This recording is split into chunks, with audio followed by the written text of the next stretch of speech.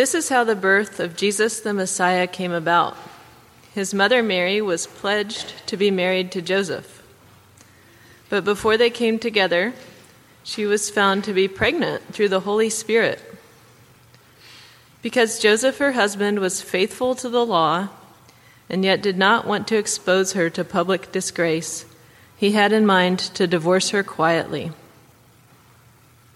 But after he had considered this, an angel of the Lord appeared to him in a dream and said, "Joseph, son of David, do not be afraid to take Mary home as your wife, because what is conceived in her is from the Holy Spirit. She will give birth to a son, and you are to give him the name Jesus, because he will save his people from their sins." All this took place to fulfill what the Lord had said through the prophet. "The virgin will conceive and give birth to a son, and they will call him Emmanuel," which means God with us. When Joseph woke up, he did what the angel of the Lord had commanded him and took Mary home as his wife. But he did not consummate their marriage until she gave birth to a son, and he gave him the name Jesus. The Gospel of Jesus Christ. Thanks be to God.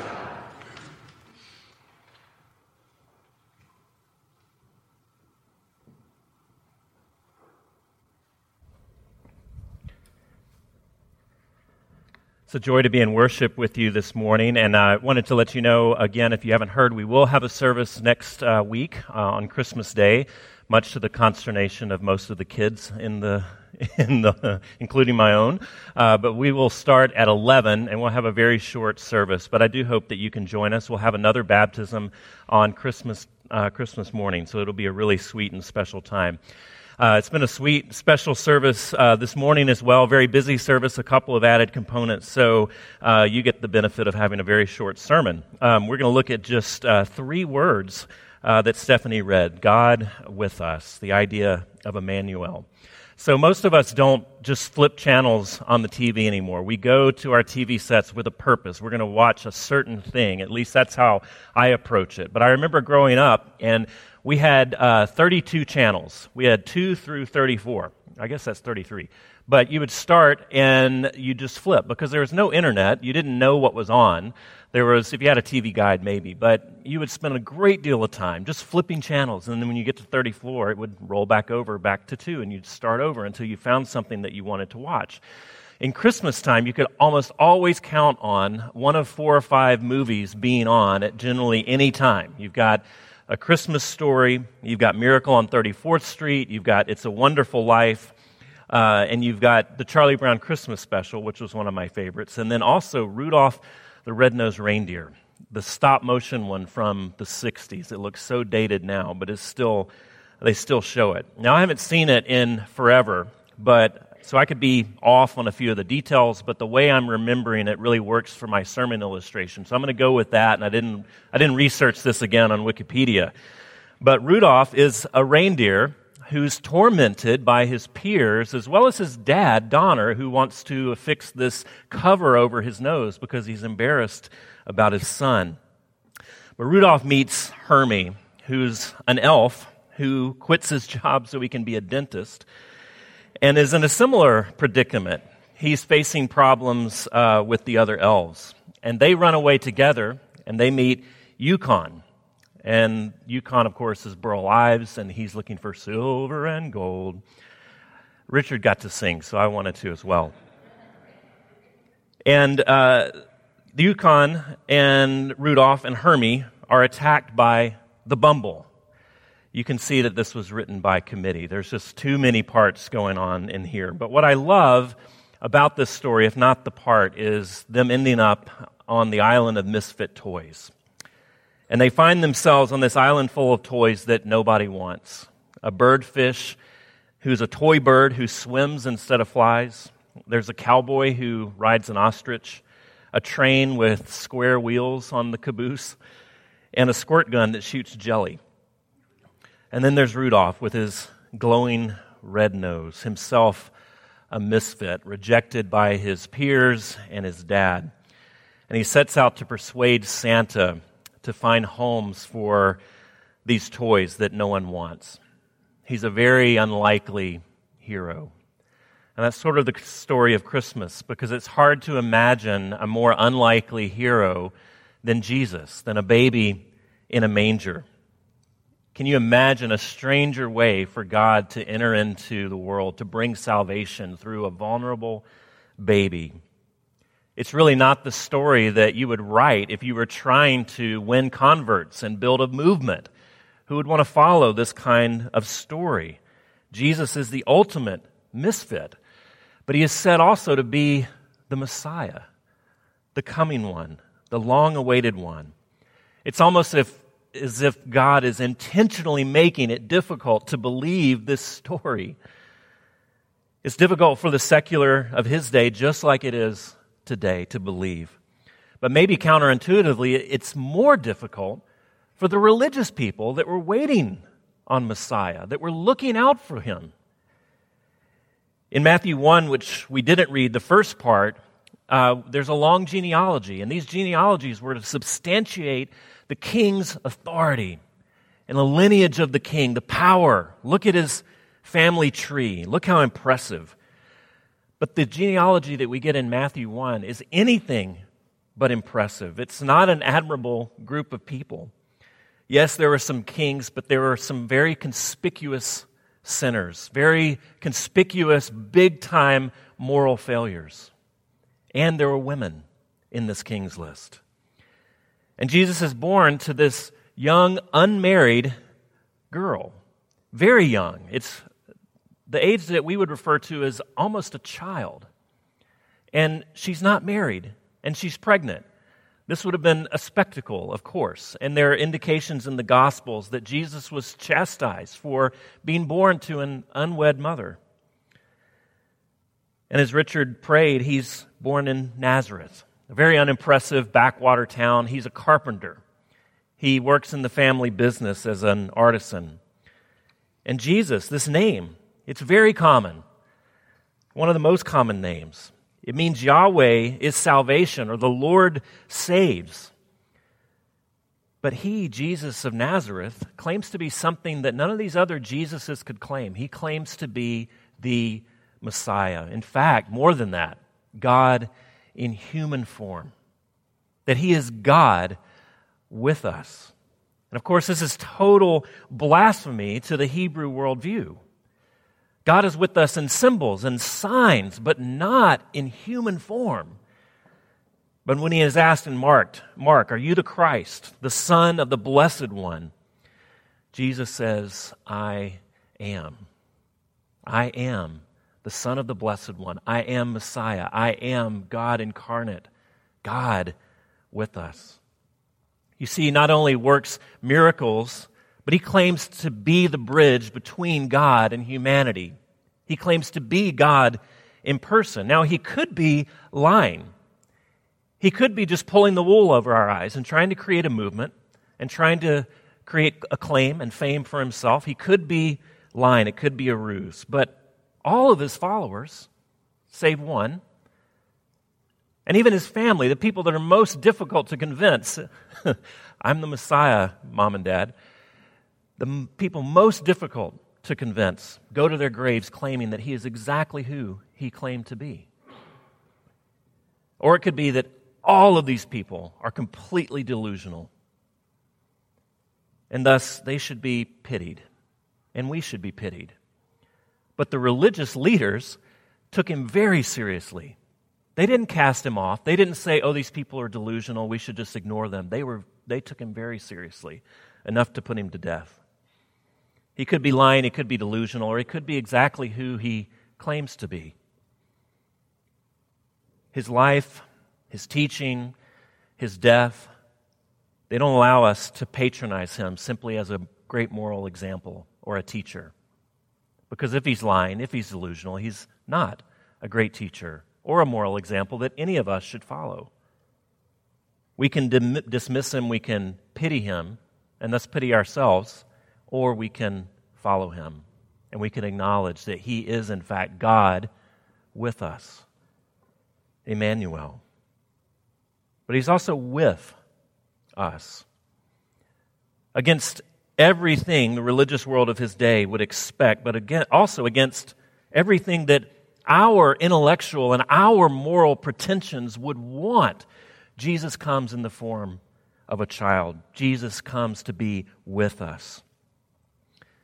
In a sense, the founder of one of the world's greatest religions pushes back against everything that our religious instincts would expect.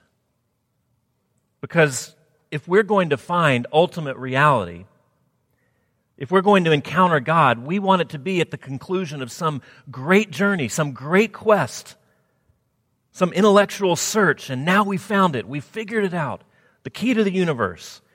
And so we pat ourselves on the back that we get to disclose God by our moral achievements, by our mastery of information. We are the ones who call forth God's revelation. But in Christianity, in the person of Jesus, it's exactly the opposite. We don't get to God by our way, but He gets to us by His way. And His way is the most modest and the most simple, the most humble, the most unpretentious way in order to shadow all of our pretentiousness and all of our pride. Because He comes not to the wise, not to the educated, not to the moral elite, but He comes to people, His own people, that have continually, for hundreds of years, walked away from Him and have forgotten their calling as God's people and are no longer waiting with anticipation for the Messiah. And He comes, and in that midst, He doesn't throw down the gauntlet and say, now you're going to have to repay all of those years of walking away. Now you're going to have to really work and earn my favor. But He comes among us, and He approaches us not on our terms, but on His terms. And what are His terms? His terms are unmerited favor. His terms are unending graciousness. The Bible tells us continually throughout the Old Testament that you cannot approach that which is holy. If you come to the mountain of the Lord and you put your hand upon it, you die. If you pick up the Ark of the Covenant when it falls into the mud, you die. You cannot approach what is holy. But in Jesus, that which is most holy has approached us tenderly in the person of a child, vulnerable. Do you see how the tables are turned? It is now God who is vulnerable, and we get to be embraced by that which is holy. You don't get to God by your efforts, but by His. And in His efforts, God is with us. And who is us? Well, to the Hebrew mind, it would be all of the religious and ethnic Jews. That's who God would come to. But the very next chapter, in chapter 2 of Matthew, we see pagans coming to Jesus, astrologers nonetheless. And we see they're coming most likely from Persia, which is one of the nations that enslaved God's people, enslaved the religious people. And it's these people who see, these people who get it. Those we least expect to oppose Him seek His death, and those we most expect that would embrace Him reject Him, or those we least expect to honor Him worship Him. Now, I won't read it because we studied this last year, almost to the day, in our look at our study of the book of Matthew. But in that genealogy, it's so interesting to see who are the forerunners of Jesus. If you read this genealogy that Matthew gives us, the part of the Bible that we normally skip because we don't understand what's going on here, why are these lists of begats and all of these names? But it's so important. You have in this list Abraham and Isaac and Jacob and David and Solomon, all of the usual suspects, right? But then there are some people that have no business whatsoever being in a king's list, one, but in the list of the Messiah, certainly not. Tamar, Rahab, and Uriah's wife. Why shouldn't they be there? Well, first of all, they're women, and you don't put women in a king's list. It would be inappropriate. And if he was going to choose women, why not Sarah? Why not Rachel? Why not Rebecca? The matriarchs of Israel, the believers. There's a great set of women to choose from. But Matthew chooses Tamar, who disguises herself as a prostitute to get pregnant by Judah. And he chooses Rahab, who is a prostitute and most likely runs a brothel. And he chooses Uriah's wife, which is who? Bathsheba. And of course, Bathsheba is a victim in the story, but in terms of Israel's mindset, is a notorious sinner because David slept with her, and that began the slow decline of the kingdom of Israel. And she is redeemed and put in the king list, put in Jesus' lineage. This is Jesus' family. This is the us of God with us. And I guess the question is, are you comforted by that? Are you comforted that it's not the moral heavyweights that make it into the list, but it's those who are morally bankrupt? It's the notorious sinners that make up Jesus' family tree. Are these the kind of people that you expect to be included in Jesus' family? And more than that, to be gathered around Him in worship? If so, then Advent says not just God with us, but God with you. Everyone here, including myself, has something to hide, and we do a lot of hard work hiding it. Everyone here, in some way, is a misfit toy. Many of us have had parents that have tried to cover something about us that they're embarrassed about, and it's left scars in our lives. Everyone is a misfit toy. The question is, this Christmas, will you admit that? Will you get comfortable with that? Because God, you see, doesn't come to the most beautiful. He doesn't come to those of us because we have a good return on His investment. But it's because He enjoys finding homes for misfits. Let's pray. Dear Jesus, we pray that you would help us to see ourselves as misfits as we spend so much time running around, protecting our ego, protecting our image. As we spend time, even during this season, spending too much, buying too much because of what it says about us and our capabilities to provide for our children and to give them a great Christmas. All the while we're stroking our ego. Lord, I pray that you would help us to own up to our brokenness, help us to own up to our need of you. Help us to own up that we are misfit toys. But Lord, would you rescue us from that island of misfit toys, and would you take us home? And we pray that for everyone here in this room, in Jesus' name. Amen.